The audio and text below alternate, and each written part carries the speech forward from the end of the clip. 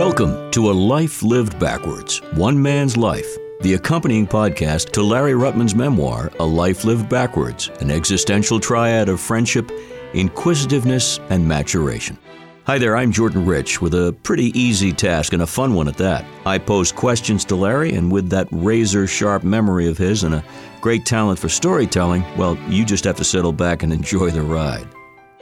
Larry, the best place to start is with the title, A Life Lived Backwards. It's a long life, and it's got a lot of life in it. But tell me your thoughts. Why did you pick that title?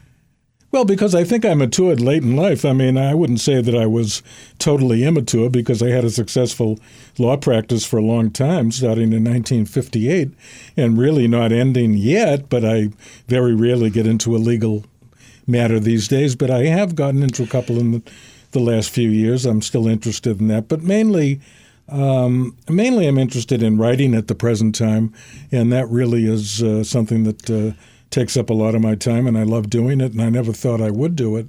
So that I think it was the question of what about a life lived backwards? Yeah, well, I think you're already laying out some great groundwork. First of all, the writing didn't start until when? I'd say at age 70 or a little before, maybe in 2000 or maybe in 1998. Because what happened is that I've always been interested in history. And what happened is that I went over to hear a lecture in Cambridge, Massachusetts, the Palace of Learning around it. And what happened is that a lady was giving a talk about Cambridge history and how she did it by interviewing people.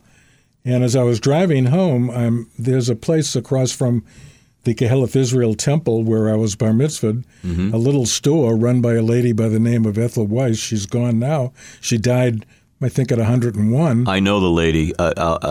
This is so exciting to talk to you about her, but go ahead. Go ahead. Well, I mean, I first knew Ethel Weiss when I was like in the sixth grade.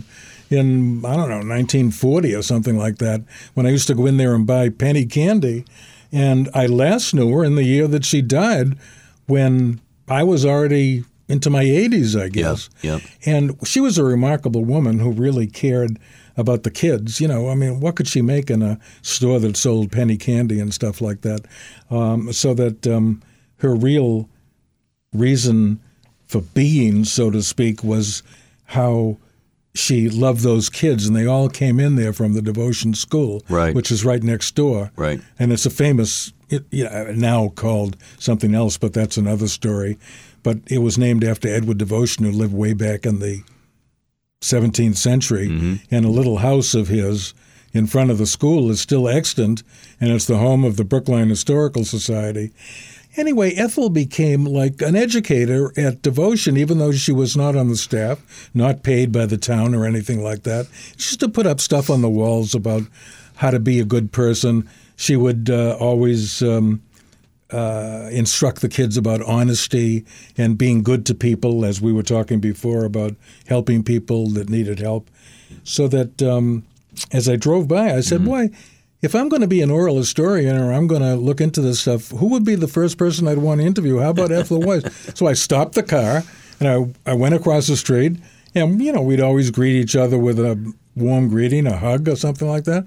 And I proposed to her that I'd like to interview you, Ethel, maybe in the next couple of days. And she said, okay, that's fine. And we did. And one thing led to another. First, I started interviewing other people. I can tell you about them. And next thing I knew, I was not only having a TV program on local access TV, interviewing all these people from Brookline, famous and not, and not so famous, but Brookline is a place that has a lot of well-known people and talented people. And somebody said, why don't you put this in the local paper? So I began to write articles in the local paper. And the next thing was that people said, those are interesting articles. You ought to put it in a book. And, I always thought, Jordan, that I could never write a book. Boy, an author. I mean, people used to say your legal briefs are nice. They're clear. They're not obfuscatory, to use that word. Yes. But I had never thought of writing. I thought of an author as somebody special. It turns out that a dummy like me can write a book. Well, let me just interject here. As an attorney, a well-trained attorney, though, that's a very important skill set to be able to write clearly and effectively. So, I mean, I've read everything you've written, and your prose is very well laid out. I mean, that has to be a help. But it's more than that. It's creative. It's storytelling. It's wanting to share with people, isn't it? Wanting to share is a big part of it, and I think that talent is a big part of it. I didn't know that I had that talent. I mean, I don't think I'm a great writer, but I think some of the words you just used are accurate, and that I try to be clear, and I try to be natural, and I try to write like I might speak, so that the tone of what I write goes directly to people, that they understand, that they feel as though they're talking to me, that we're together, or what if I'm interviewing somebody else, that they're looking over my shoulder and they're part of the conversation, a silent part of the conversation. Well, it's unlike some authors, novelists, or writers. You're so enamored with the subject matter. It's baseball. It's the history of Jews in baseball. It's the city of Brookline, which has a great oral and written history that you just added to. So it's you have a passion for what you're writing about to begin with. Oh, I do. Well, part of the title of the memoir that I'm now working on is the three facets that I think describe my persona, if you will, are friendship, inquisitiveness, and maturation. Inquisitiveness, I used to get on somebody's blanket when I was 2 years old at Revere Beach, and my parents would come looking for me, and I'd keep asking the people why. That was the big word in my vocabulary. And I think that I've always been inquisitive, and, people say to me all the time, well, you're like a Renaissance man. And I don't think that's accurate, Jordan.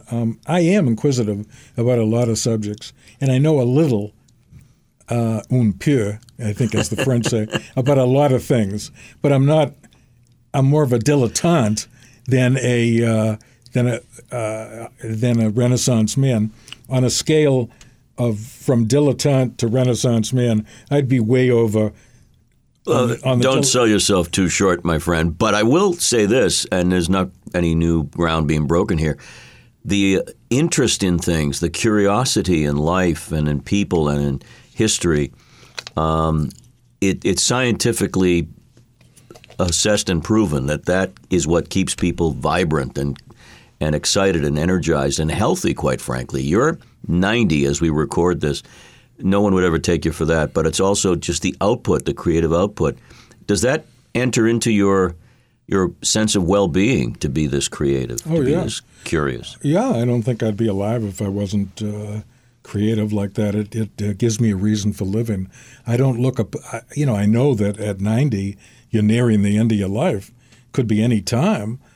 Sure, I'd like to live to 100 if I stayed in one piece and could do what I'm doing now, because when I sit down to write, I don't usually have writer's block, and I find that I can write pretty easily because, I'm writing from the heart, and I'm not trying to do something different than I really am, mm-hmm. and so that makes it easy, and I think it is life-enhancing, life-giving, Well, you're an excellent listener. That's the first thing I'll say. You and I have had lots of conversations and interviews on air in the past, and you really do soak up what's coming at you, and then you can process that, which is a dying art in this day and age.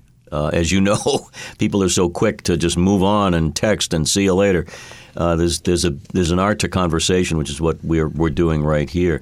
We're going to be talking in future podcast episodes specifically about the meaning of friendship. When you've lived a life well lived, in this case a life lived backwards, you get to meet a lot of interesting people and befriend people you might not have ever thought you would.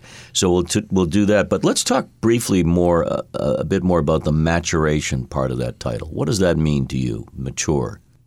Well, one way of describing it is that, like a lot of people, I was always sort of hypochondriacal. Now, I don't mean in a really pathological way, but I would I would spot something and I'd think to myself, oh, God, this is something really bad. Right. Now, when for example, in the last couple of years, as you know, I had an event totally unexpected of melanoma on my forehead. You see it right here above my left eye. Invasive melanoma, which means that it had gotten below the surface and had to be excised surgically. And fortunately, it turned out well that it hadn't gotten into my lymph system, and that they got it out.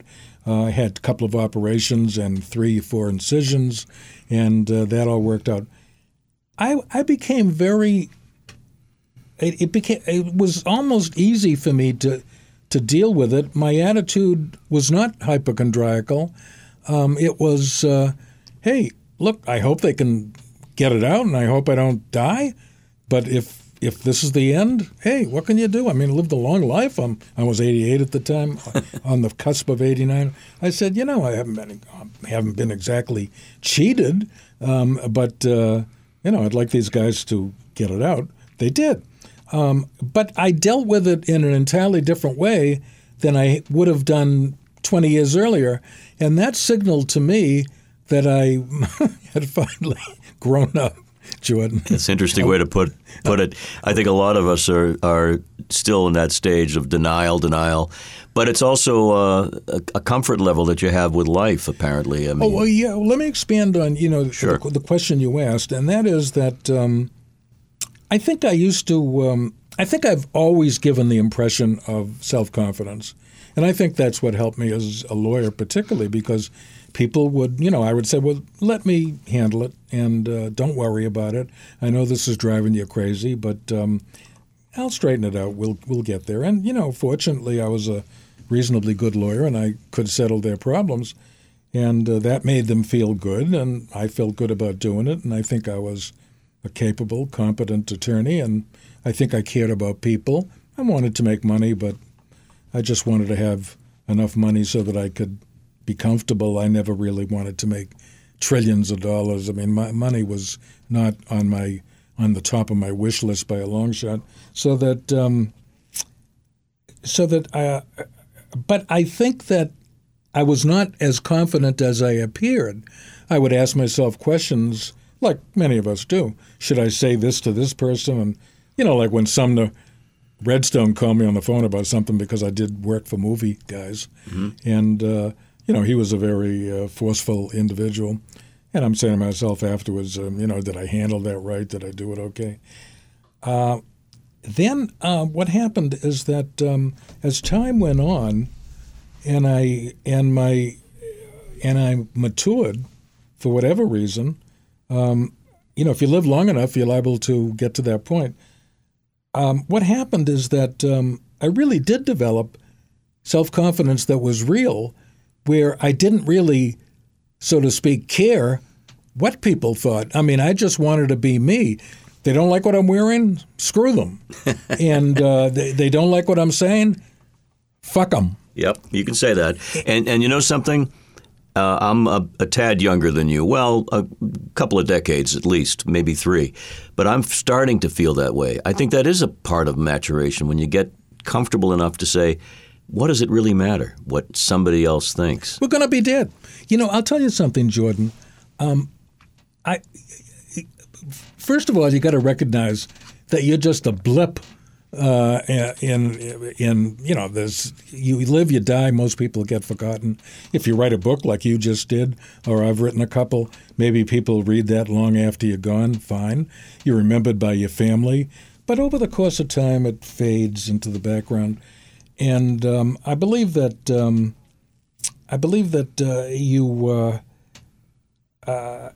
it's wonderful when you reach that point in life where, if you will, you don't care, because even though you do care, you're really being yourself. Mm. And when you're really yourself, they say old age is a drag, but I think I count my old age as the best part of my life. Why? Because I do what I want, say what I want, write what I want, and I think people looking at some of the things I say or do or write will say, hey, what a pain in the ass that guy is. And, where does he get off saying those things? But I don't care. And there are going to be people who, like a lot of people, they'll say, Jesus, I read your book about Jews and baseball, and I love that. Well, you can't please everybody. Not at all. So let's talk now. Let's move into friendship. Okay, let's talk about some of that because that's a great topic. In the story of your life that'll be part of your memoir, A Life Lived Backwards, you focus a lot on friendship, on relationships. And let's start with the relationship you have with a beautiful lady who's in the waiting room as we record this, with your wife of, 57 years, Lois? Yeah, 57 years, yeah. God bless you, and mazel tov to both of you. Talk a little bit about that kind of friendship, first of all. Then we'll talk about some of the other aspects of friendship.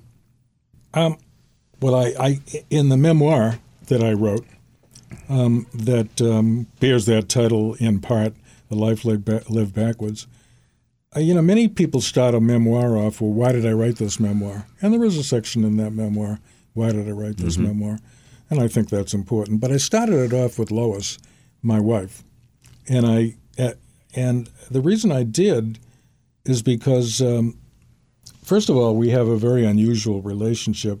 It's not lovey-dovey and we're running around holding hands and with our arms around each other all the time. But I find that her presence is very comforting and very helpful because, as I said to you before, you come first and she comes second. She will say things to me that are hard to take, but it doesn't matter because she won't do anything that is consonant with talking tough. The next thing I know, there's a candy bar that she brought home, or something that I didn't expect that she's giving me, or when I was down with my injury a couple of months ago when I fell on my knee and broke some bones that fortunately weren't displaced so that I could make a full recovery. I had to stay in my bedroom for 2 months. Without bearing weight. Lois did an exceptional amount of things for me. For example, that book I told you about, Intimate Conversations, from my bed with Lois going between my home and FedEx in Brookline and this young woman at FedEx, I was able to assemble the parts of the book and the handwritten letters I had from 5 famous composers saying how fortunate they felt to be interviewed by me, that it was a great experience. Handwritten, I thought, would be very, very persuasive. But among me and them, I was able, without leaving my bedroom, to send out the submission to the publisher of this book. And without Lois, that would have been impossible. Without that young woman over at FedEx, it would have been impossible. And Lois did 1,000 things for me. She brought me up my dinner every night. She keeps a wonderful house, and she just would help me walk to the bathroom. And well, she's a beautiful lady. You guys have been married, as I say, 57 years, no children, but you have each other in this relationship that is obviously quite strong and quite healthy. And I'm in a similar boat. My wife will tell me things, and she'll lecture me on occasion and correct me. Most husbands are correctable. We can learn if taught, if patiently taught. But I'm thrilled to meet her, and she's here, and she's an absolute delight. This has been A Life Lived Backwards, One Man's Life, the accompanying podcast to Larry Ruttman's memoir, A Life Lived Backwards, an existential triad of friendship, inquisitiveness, and maturation. You can subscribe and download this podcast, available on all podcast platforms. For information on Larry, his books, lectures, and much more, visit the website LarryRuttman.com. Also, check out the extensive Larry Ruttman page on Wikipedia. This is Jordan Rich, inviting you to join us again next time as Larry shares more stories about friendship, inquisitiveness, and maturation on A Life Lived Backwards, One Man's Life.